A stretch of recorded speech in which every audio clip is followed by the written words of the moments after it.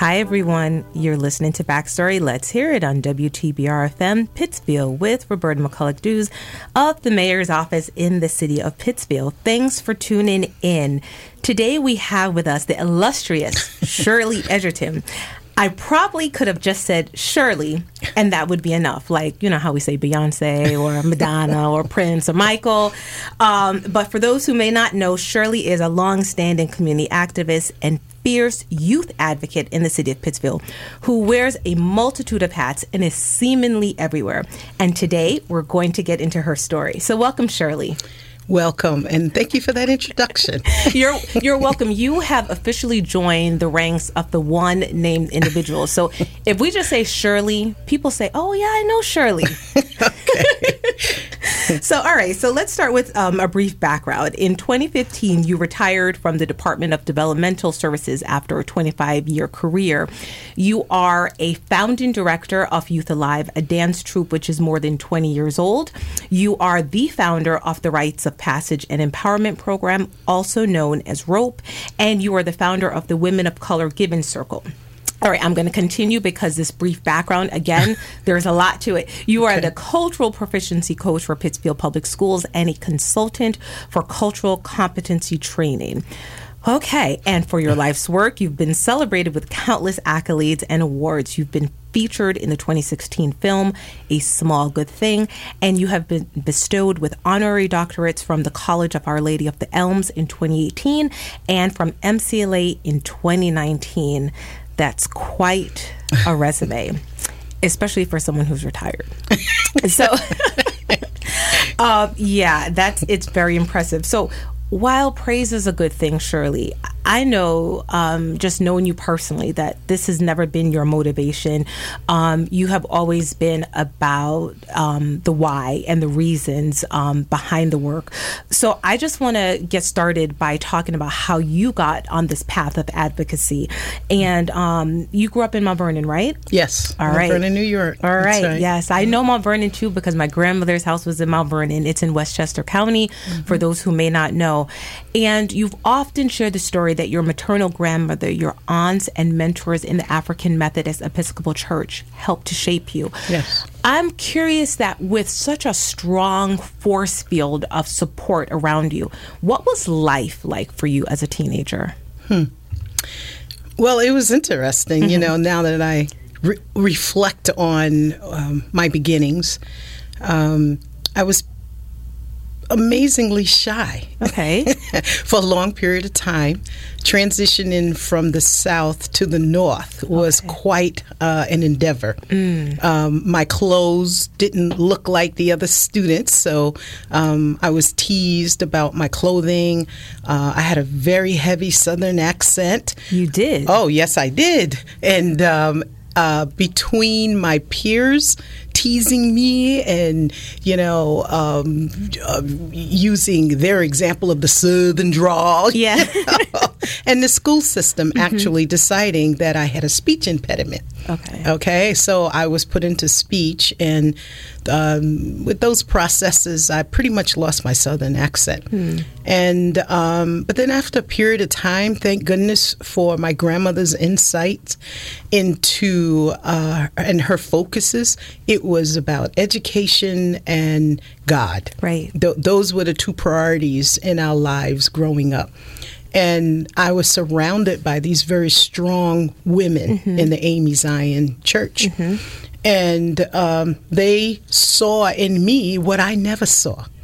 Never saw these things, And they helped instilled in me that I had a lot of positives, that I had abilities around leadership. They taught me how to create stories, which was pretty amazing. Yeah. My pastor's wife, we would learn scriptures, and then she would have us to write a story.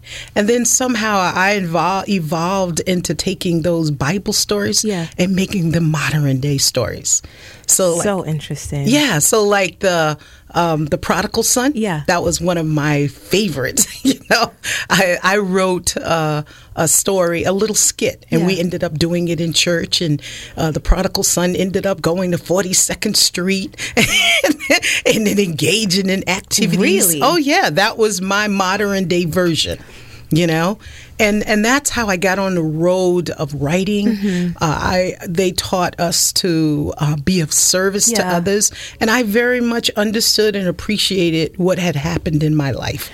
Would you say then that the church as it was, especially as it's known as the Black church back then, it was the center life, I would say the center of life for the community, and so that was where young people were able to get encouragement. That's where they learned a lot of things. So you're an embodiment of that experience. That's right, absolutely, in every sense of the word. And there was a time where we lived physically right across the street from the church. So you were there all the time. All the time, all the time. So, but I'm extremely grateful. Because the virtues and the characteristics that people see in me today, it all stemmed from my family and their sense of God and the church I grew up in. I'm curious, if your family never moved to the north, what do you think your life would be like if you had stayed in the South? Wow. Who would you be? That's an interesting question.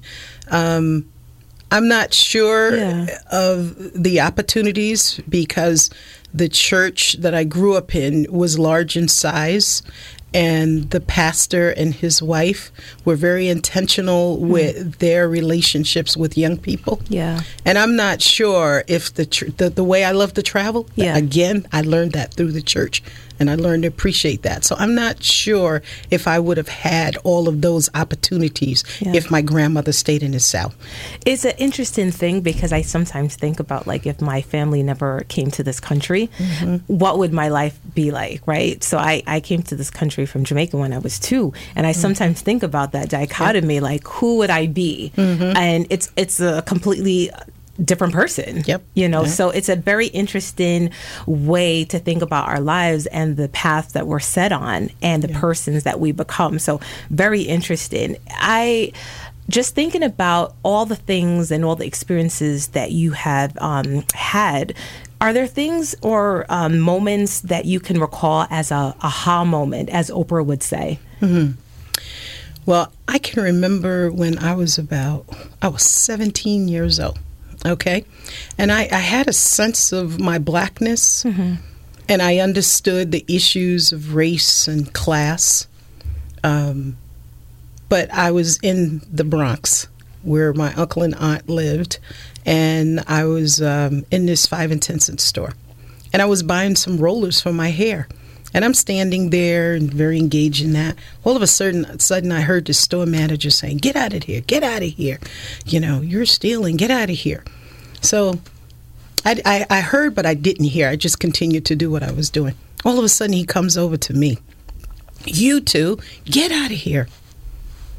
I said, "You're talking to me?" Here I am, 17 years old, senior in high school, getting ready to go to college, full of myself, so proud of my accomplishments and feeling very much, a good citizen, And so he says, you know what you're doing. Get out of here. You're stealing. And I'm shocked. I said, "I'm not stealing."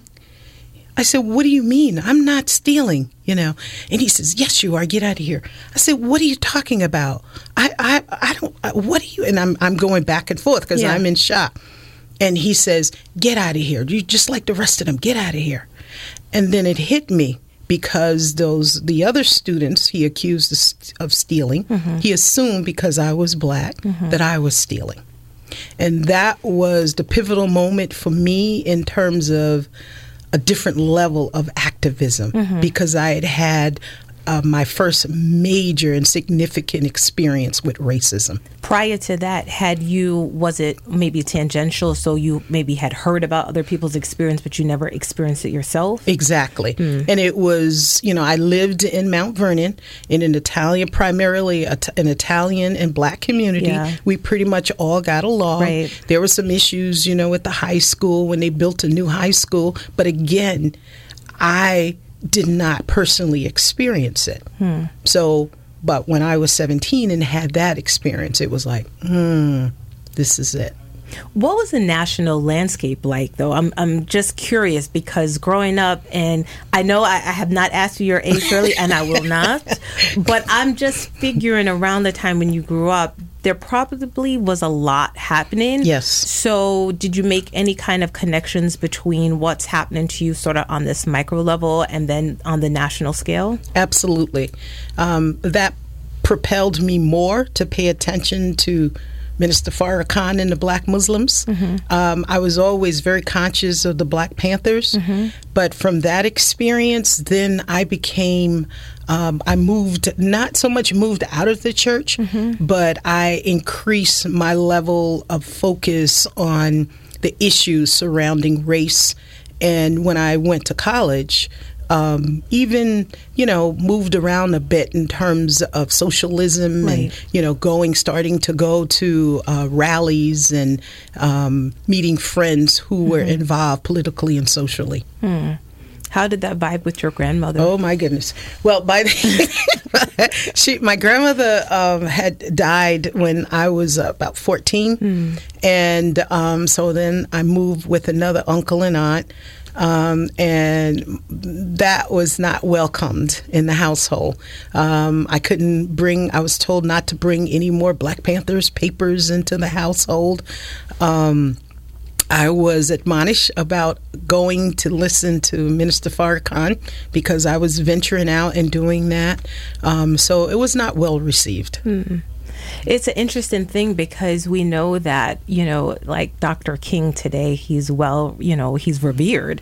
But during that time, there were many people who thought of him as an agitator.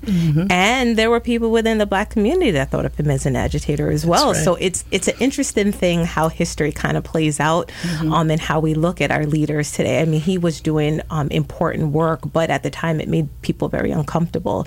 So it definitely laid the seed, and obviously the things that you heard during the time, growing up has stayed with you. Thinking about all of that, thinking about all the experiences that you've had, listening to different leaders, listening to different people with their messages of, empowerment. Did that make you decide that you wanted a career in public service and advocacy? Yes, and I think some of that also came from my personal life story, in terms of my grandmother and uncles and aunts raising me versus my parents. Okay. And so there was some level of involvement with the Department of Social Services once we came to the North, because there was not that involvement, in the South in terms of families just took care of extended family members, but when we arrived to the North, my grandmother, was told, were you taking care of your granddaughter? There are funds available and so on. So, so there was I had some understanding of social services, in the North. So I think that level of involvement and some other family issues, I got to know my mother. And so because of that awareness and because of my sense of caring for others through the church, and I was the scripture of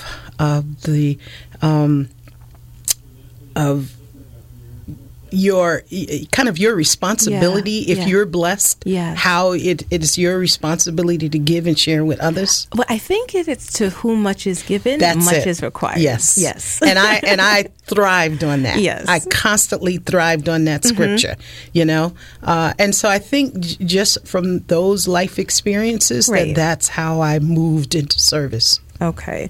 Well, we talked about a little bit about retirement, and I think if I look in the dictionary and I look up the word retirement, I will not see your picture. Yeah.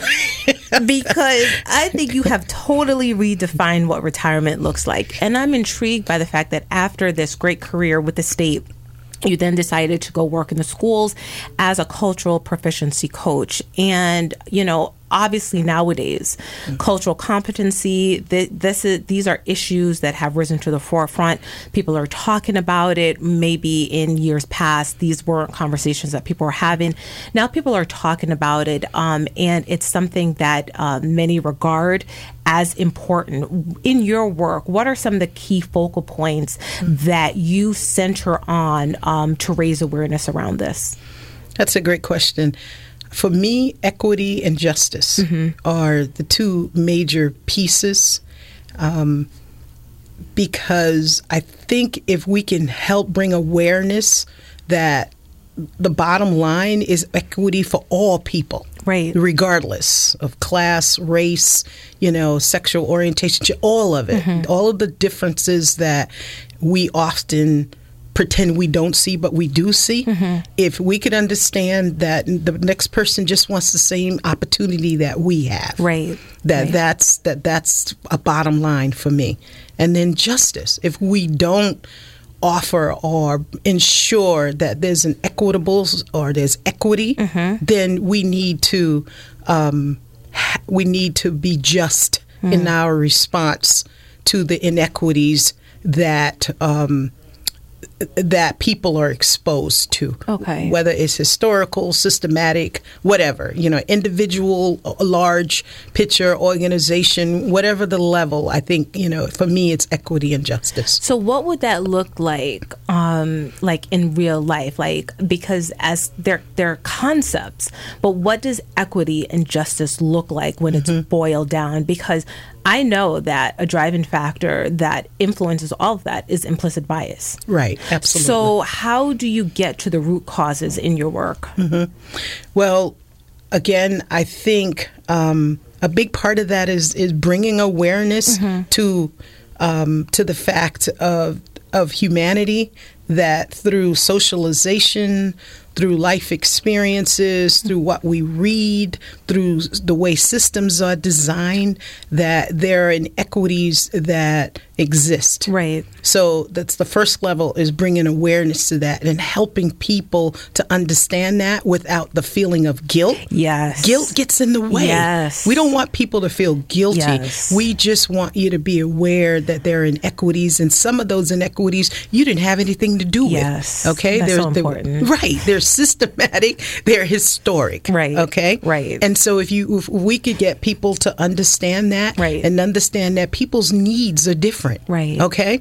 What one student needs, another student may not need. Right. So that difference should not impact those students in any negative way. It's like if you think about your children, you could have multiple children and they have different needs. Exactly. You want to give them the same love, but you also have to give them different things because they might learn differently. That's right. They might have different needs. You're not just going to say, well, I'm going to give everyone one size fits all. That's right. Because they have different needs. So right. you have to accommodate those needs. Right. And if you would do it for your children, and if you think about that's sort of like your first group, your team, right? Thinking about it on a larger level, like how do you address the needs of people who are different, right? And giving them and meeting them where they're at. So that's so important. And I think the part that you said also about the guilt, because people will say, well, I didn't do anything. And you're absolutely right. You didn't, but it's not the individual, it's the system. Exactly. So it's more about the system and raising awareness about the system and how the system came to be. So very important, and it's important work. And obviously, you do consulting with this as well. Yes. So where do you go? Do you go to schools within Berkshire County as well? Schools within Berkshire County, beyond Berkshire County, businesses. I've had some opportunities to do some trainings with some political figures I won't name. Because they just call on Shirley. Yeah. I'm very fortunate that I've had those opportunities to have conversations. Yes. That's how I regard them, as conversations. I'm so curious. Did you ever think your life would go down this path? Because did you ever envision all of this? Absolutely not. I mean, none of it, to be perfectly honest. I mean, you have to think about my very humble, people say that, but it's a true cliche. Very humble beginnings, My grandmother, who was just a a woman full of so much wisdom and insight, And so my mother and father were 16 years old when I was born. Yeah. And so my grandmother said, okay, well, we're going to take care of you. And my uncles were, basketball has been a theme for generations in my family. And so one in particular went to college and he became a teacher, came back to the community.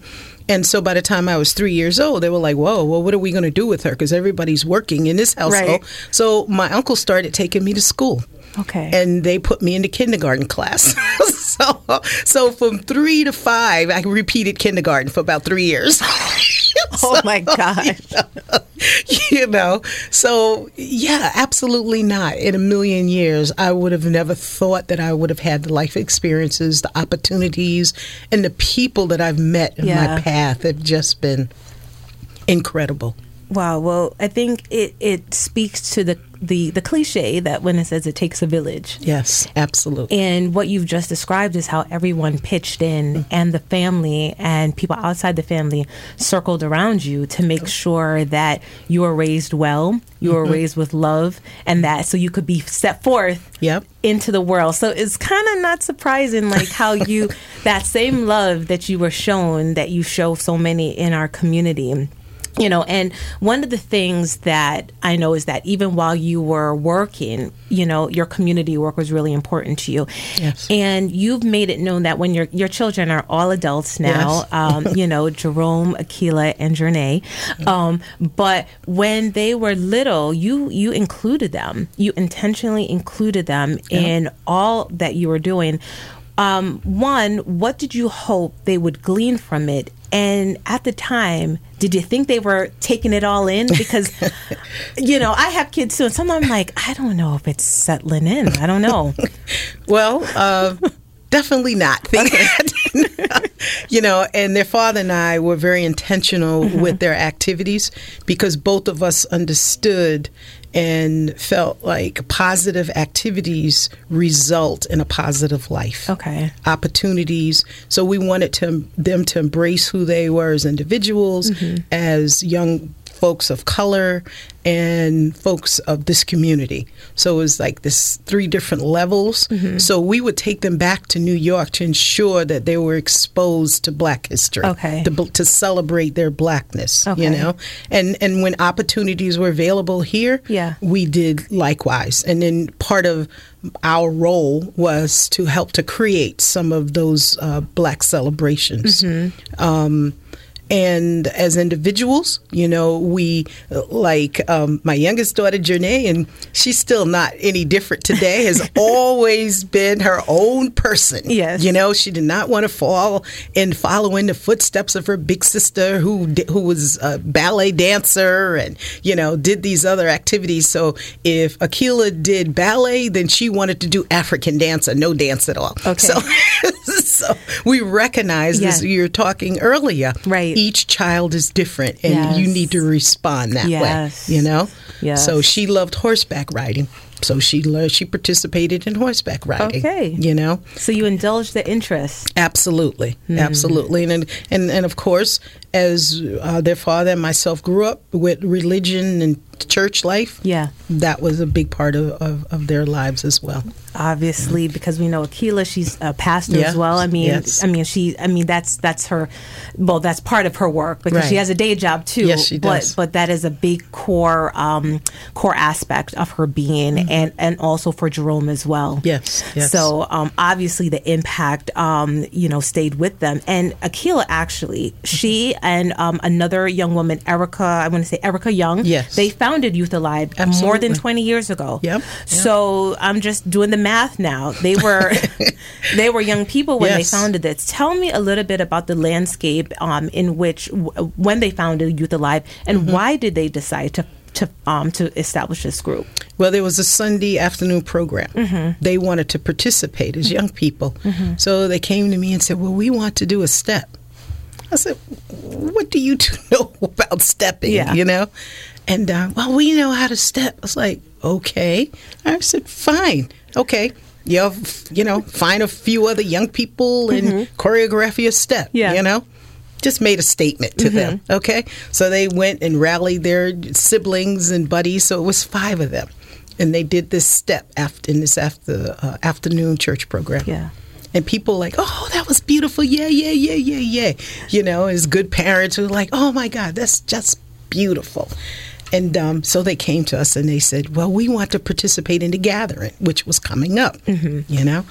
And we were like, for our listeners who don't know what the gathering is, Shirley, tell I'm sorry. What's the gathering? Okay, the gathering is the oldest African American celebration in the Berkshires. Okay. And it usually takes place in Pittsfield during the summer months. And it's just an incredible festival, community-wide festival. So they wanted to participate in that because everyone looked forward to the gathering as they were growing up. And we're like, okay, you know, so we figured we'd get them a little outfits, and we did that, and they performed their little step. Well, we did not expect the reaction from the young people in the community. They're like, we want to join. We're like, join what? There was no group. Yeah. This is just a bunch of kids out of the church. You know, there is nothing to join. So we were telling people, well, there's nothing here to join. And so then that's when Akil and Eric said, oh, well, we need to start a group, you know. And we were like, wow, oh, okay. Okay. And that's what we did. So they started coming to the church, but then we recognized that everyone was not a member of the church, nor was church a central part of their lives. Right. So I had suggested with my social work background that maybe we take it out of the church. Okay. And that this was because I began to see some of the development in the young people. I said, this is a prime opportunity for us to begin to help develop our young people in the community. And that's what we did. You know, I've volunteered to be the director. Yeah. And their father, you know, who also knew step and so was a musician. Stepping? Were you stepping? Step what? Like I said, social work. Encouragement. Yes, there you go.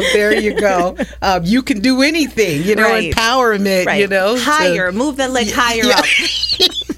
Yeah, I did learn how to coach, okay. you know, because having a knowledge of the South and HBCU, so I knew the energy that was necessary. So I was able to coach a little bit, but they didn't allow me in that arena too much. Okay. But I was great with planning and, you know, finding money. And wow. Yeah, the first grant I wrote, we ended up going to California. We drove cross country with the group. You drove? We drove. We took 2 vehicles and we drove, was it about 10 of them, about 8 or 10 of them cross country to California. We were going to, to a conference there. Yeah. And along the way, stopped at the Grand Canyon and, you know, took them through Las Vegas. And, you know, we decided to make an opportunity out of it for them to learn and be exposed. I bet those who went on that trip would never forget it. Absolutely. And that's an interesting thing you said, because I remember when they went back to school in the fall, and it was one of those moments that you don't really want to remember, but you do. I got a phone call from one of the young men whose family, they went with us, okay? And he had gone back to school, and the teacher had asked, so what did you do over the summer? He raised his hand and told them how he had traveled cross-country, went to California. And the teacher basically told him, now, you know, you didn't do that. Yeah. So he was very hurt, you know, because there were assumptions made about who he was and being able to afford to do something like that, not understanding. Again, implicit bias. You got it. You got it. So, yeah, and that was one of those moments that I will never forget, because his grandmother went to the school and said, yes, he did. He did make that trip. He did go to those places, you know.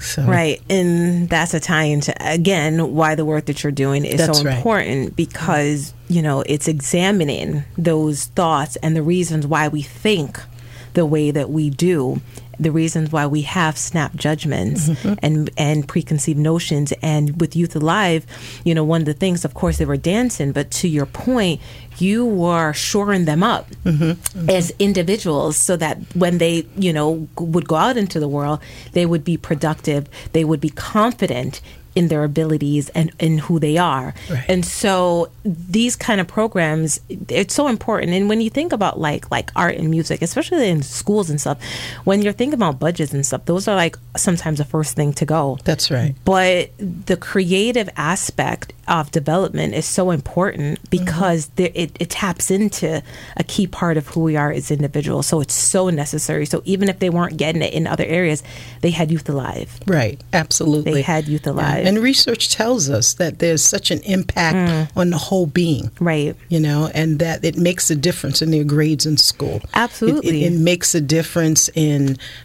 their confidence, you know. So, so I recognize that we could utilize the music as a tool to move in a very positive way and in the community and in the lives of these young people. Well, it's like 20 years later, and Youth Alive is still going strong. One, did you think that, I know you knew that it was a powerful program, but did you think, wow, we would be here 20 years later? Not at all. Yeah. And then when I look around now, I mean, we have generations now in the group, and I look at some of the young people who are in key positions in our community doing incredible work, you know.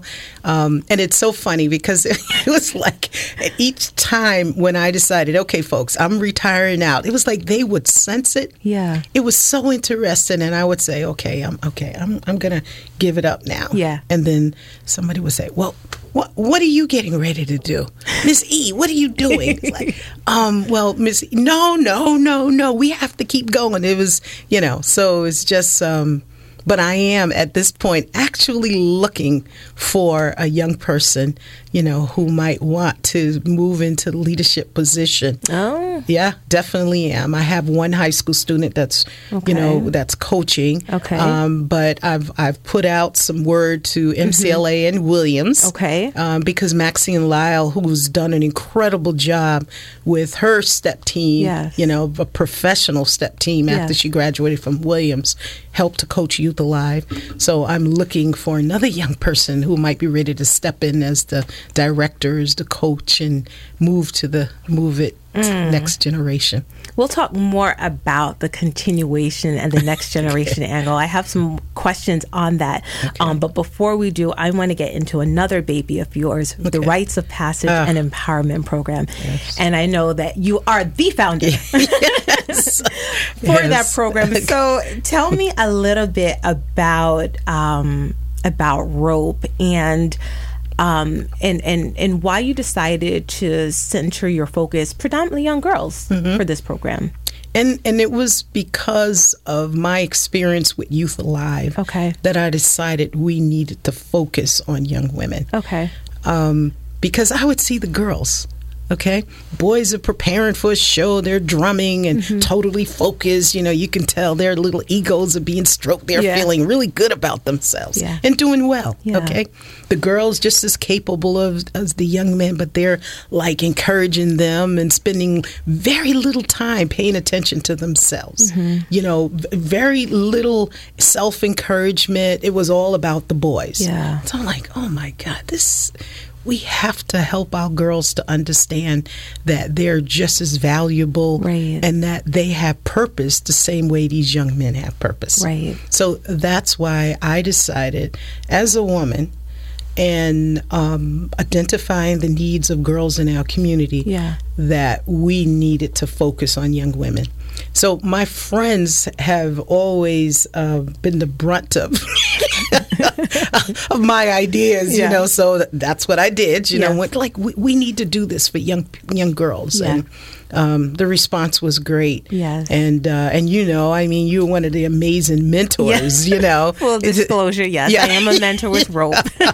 You know, so it's just been an incredible journey of successes for the young women and the way the community has embraced the program and the the young people that have graduated from high school, Yes. the numbers. I mean, our numbers are greater even than the national level in Wow. terms of graduating from high school, attending college, and finishing college. Right. Because you know that that's a feat also. Right. To be able to finish. It's one thing to enter, but finishing Right. is a different story. Right. And I think that's the beauty of Rope, is that we don't just prepare them and send them off. We stay with them. Exactly. So there is that love, that continuation. And the Rope members are referred to as scholars. Yes. Yes. And,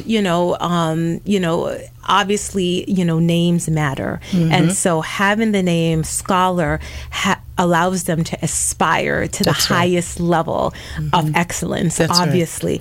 But we know that with every success, we know that, there are stories of perseverance, there are stories of resilience. Do you recall, just anecdotally, a story of perseverance or resilience that stayed with you, struck you? Well, there are lots of stories like that, but I think of a senior, Okay. current college senior, and she had major challenges just entering college. Okay, she was homeless in junior and senior year. We couldn't get information to complete her FAFSA once we convinced her that she even had the abilities to go to college. So we told her, yes, your grades are not ideal. They're not of excellence. But that does not mean that you don't have the ability to do the work. Right. You had a lot of obstacles and challenges growing up. Okay. And there are institutions that understand that and will support you, okay, to make that transition to Right. become an excellent student. So that was the first process to convince her. Okay. So we told her, you need to go to a school where you can live, okay, where you can eat, and all your other academic and, other social needs will be met. We convinced her of that. She went to an HBCU, to a bridge program that summer. She not only passed it, she aced it. Wow. This young woman now, 3.5 years later, is getting ready to graduate in January, not May. She's graduating a semester early, made the dean's list every semester. Wow. Yeah. Wow. That's perseverance. Exactly. I think what you mentioned about the initial phase, instilling the belief, and we've often talked about within Rope imposter syndrome. That's right. And basically dismantling that. And for those who may not know, imposter syndrome is, just to paraphrase, it's really when you don't believe that you kind of have the goods, right? And others around you might say, wow, that person has it, that person has that potential, that person's going places, but that individual doesn't believe it for whatever reason. Right. Maybe they feel like I don't fit in. Maybe they feel like I'm not really supposed to be here. They're going to find me out. I'm a fraud. All the things that you tell yourself. And so speaking to this scholar, you had to take away all of that stuff, sweep that all out, so that she would know she does have the goods. That's right. That's exactly right. That foundation. Yep. Yeah. And it's the same thing you spoke about earlier about the village, because that's what we did. We surrounded her as a group of women who some had been on a path that she was on and experienced some of the challenges in life. So they were able to tell her, you can overcome this. Yes. This does not define who you are. Yes. You can do this. Yes. Look at me. And, Yes. and to me, that's one of the most powerful things about Rope. And that's why we're very intentional Yes. about who is involved with Rope, because Right. our young women need to understand that. We're not monolithic. All of us are different. We've had different experiences. You talk about, coming from the Caribbean and Yes. what that experience Yes. was for you. I talk about coming from the South. We Yes. have others who were born here in the community. So the young people, the young women, and the non-binary young people that come into our group, Yes. they understand that, okay, so I don't have to be of this group. I don't have to be of that class. I don't have to live there or have had that experience to go to college. Right. It's open to all. There's a place for everyone. That's right. Yes, that's been very intentional. And so, Rope, I mean, it's foundational, and it's just a place and an opportunity that I think just has created so much value. So I just, that's just my shameless. Yeah. And then also, and one of the things that I also love about it is the commitment of the mentors. Yeah. I mean, we have a whole new program that's developing now that I'm so excited about, the Ambassadors Program. And who's the founder of that but Roberta Dews?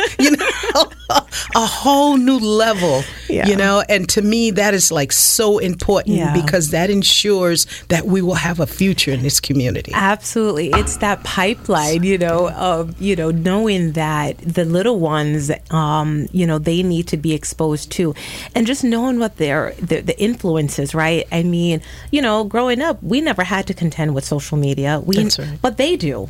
And at a younger and younger age, like, they are exposed to all these things. And the thing is that technology is a great thing, but there are elements of it that seek to say you're not good enough.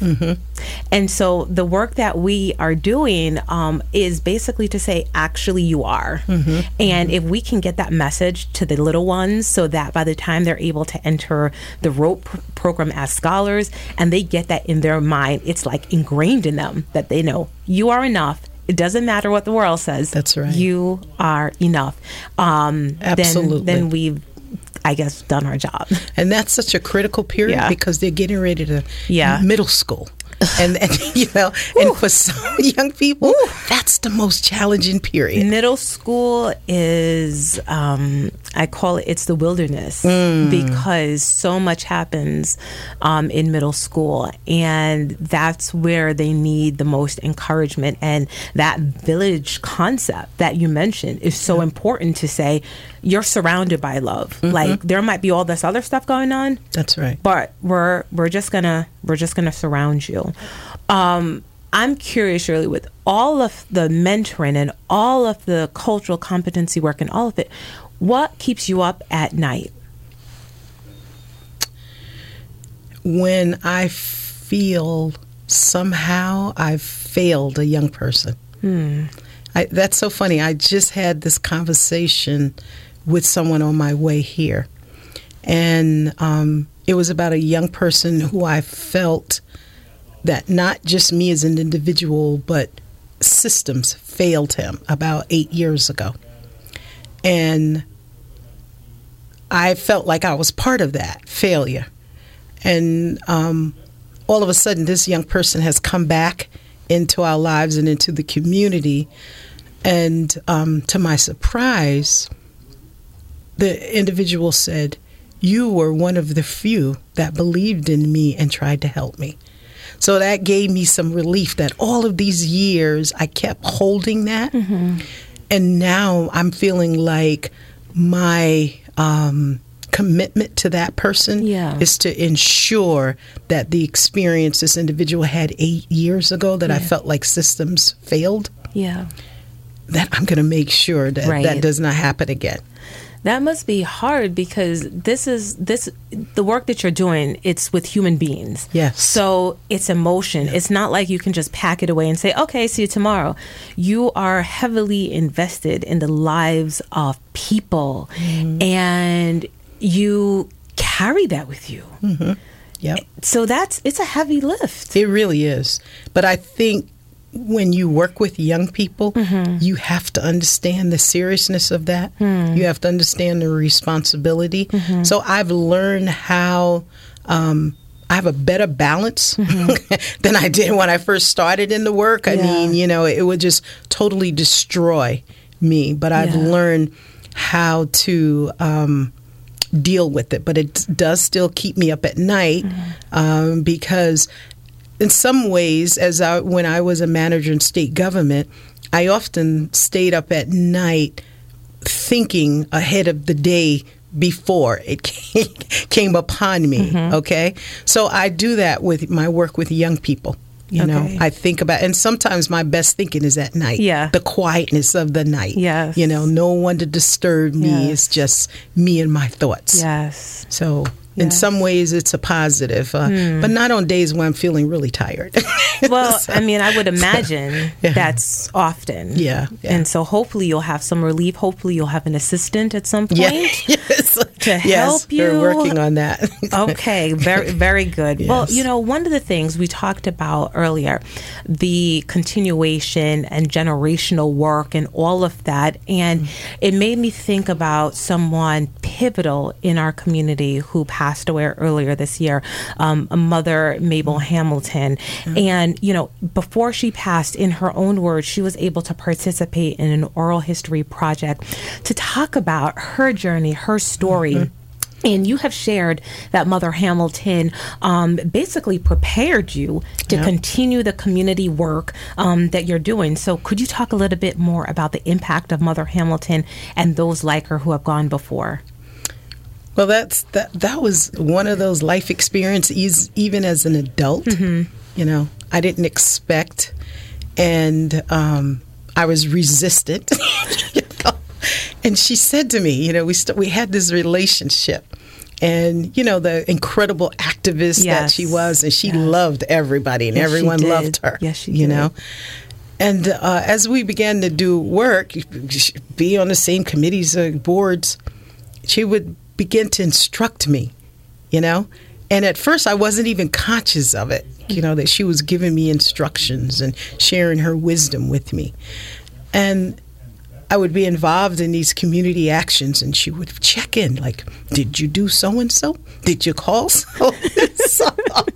And I'm like, well, why do I have to do that? Because it's you, Shirley. I say, what do you mean? Why me? Why can't so-and-so? Because you're called to do this. Still, here I am an adult. I'm not called to do this, you know? But I'm already doing X, Y, Z, Right. you know? Right. And she would, Shirley,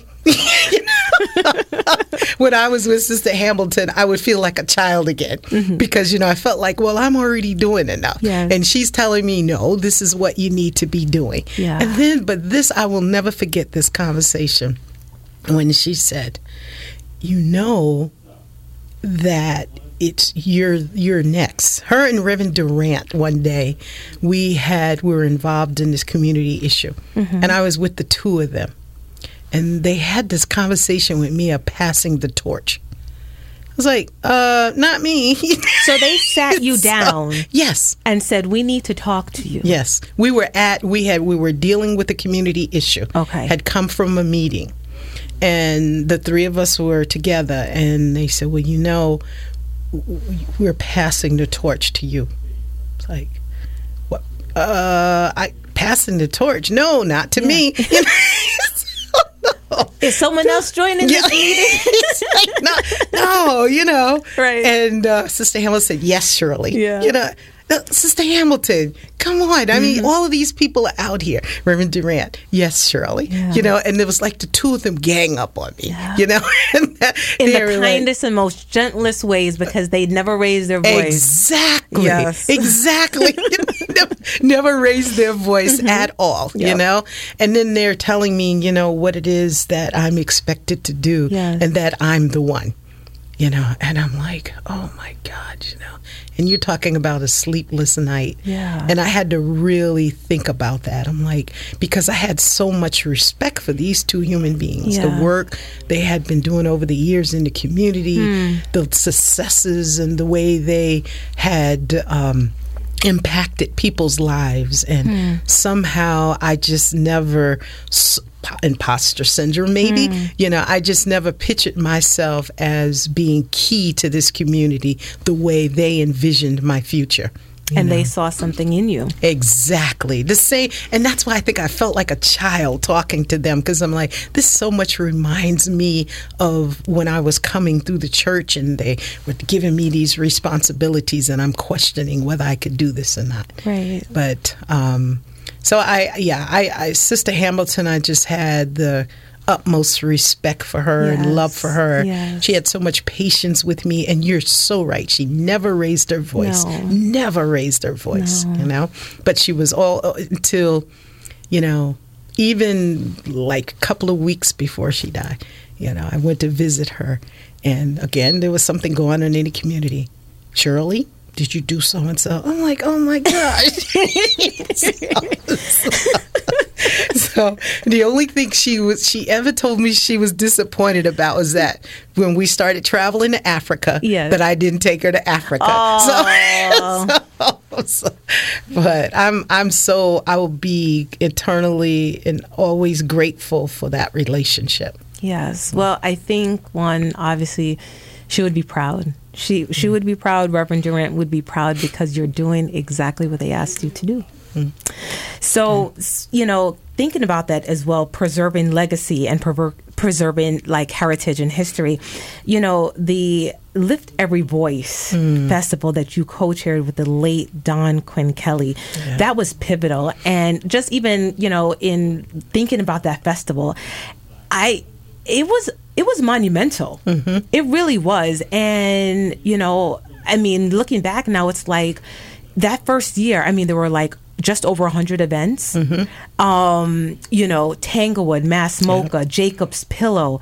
You know, Don Quinn Kelly was a force. Yes, he was. He was a force. And we see how we don't have that festival anymore. We don't have it. One, tell me a little bit about how did it all come together? And I know, you know, our time is wrapping up soon, but how it all came together. And do you think we'll ever have something like that again? Well, first of all, I do think we will have something like that again. And really, this was the vision of Eugenie Sills. And her and I continue to have this strong, you know, close working and personal, you know, relationship. And this was a vision she had. And so she came to me just like I go to my friends with ideas and, you know, excitement. And she felt like, you know, a person of color needed to lead this. And so she brought it to me and said, what do you think? And I said, wow, I think that's powerful. And then I went to Sister Hamilton. What do you think? What do you think? And she felt like, oh, my God, that's great. So, of course, you know, I asked her if she would serve on the committee. And Don Quinn Kelly, because I've always had this extensive relationship with his wife, Sandra Burton, you know, who is just another major force in our community. And Don Quinn Kelly was coming to the community and was looking to get involved. So it just seemed ideal that he would be part of the steering committee. So out of that, those conversations, him and I, you know, decided that we would chair it. And so that's how we got started. Eugenie was a part of the steering committee. Well, thank you for that, you know, that acknowledgement, because it's always important to give credit where credit is due. So absolutely. Eugenie, she is, that's important that that she be, you know, regarded in that way. So thank you for that. But do you think that we'll have a continuation of that at some point? We've actually been having some conversations, the NAACP with Sandra Burton. So there's a great possibility that we will see. And actually, if COVID had not happened, there might have been some piece of that this past summer. But because of COVID, it didn't happen at all. So there are some conversations that are taking place. I mean, I'm just recalling now, Nikki Giovanni. Didn't she come as part of That's right. I mean, she came as part of the festival. Was that in the inaugural year or was that after? I'm trying to remember which year was that. That might have been the second year. One, because the first was, I think, 2011. Right, look at you. You're good at dates. And I think that year, one of our features was my friend there, from Sweet Honey in the Rocks.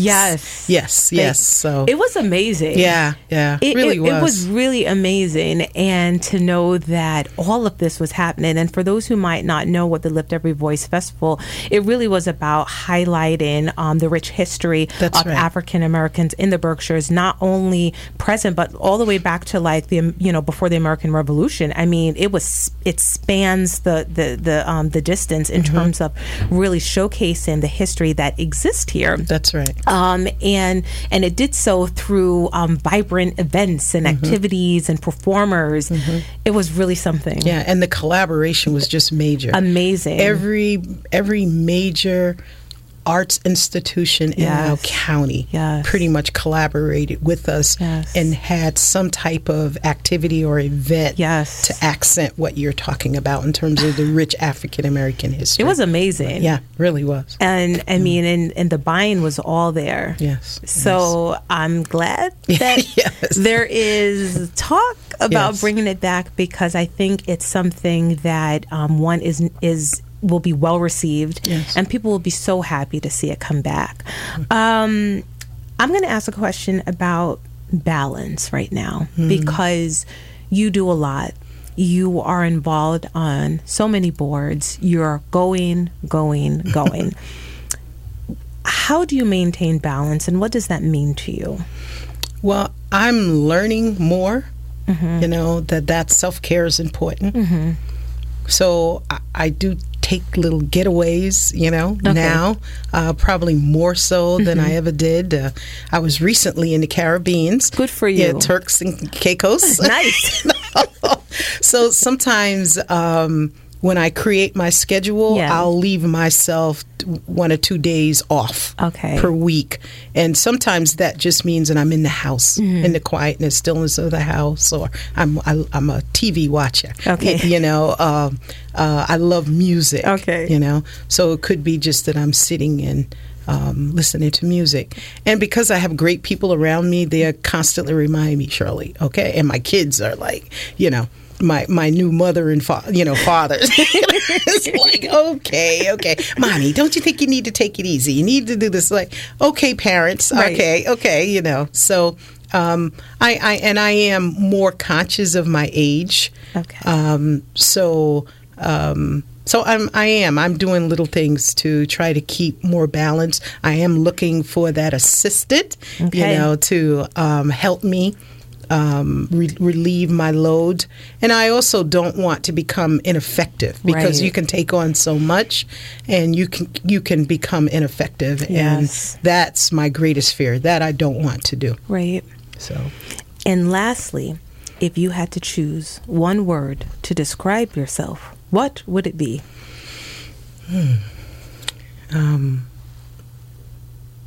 Abundance. Okay. And do tell why. Because I think I have many gifts. I think I've been blessed with many gifts and talents, and there's an abundance of love and service. That's what's within me. Yeah. And I get great joy from serving. I really do.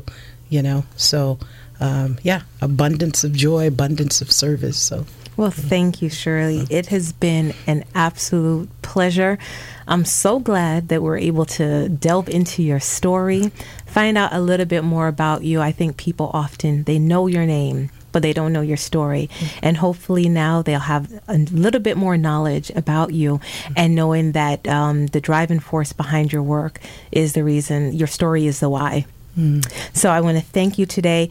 Everyone, you've been listening to Backstory. Let's hear it on WTBR-FM Pittsfield with Roberta McCulloch-Dews of the Mayor's Office in the city of Pittsfield. Thanks for listening, and have a great day.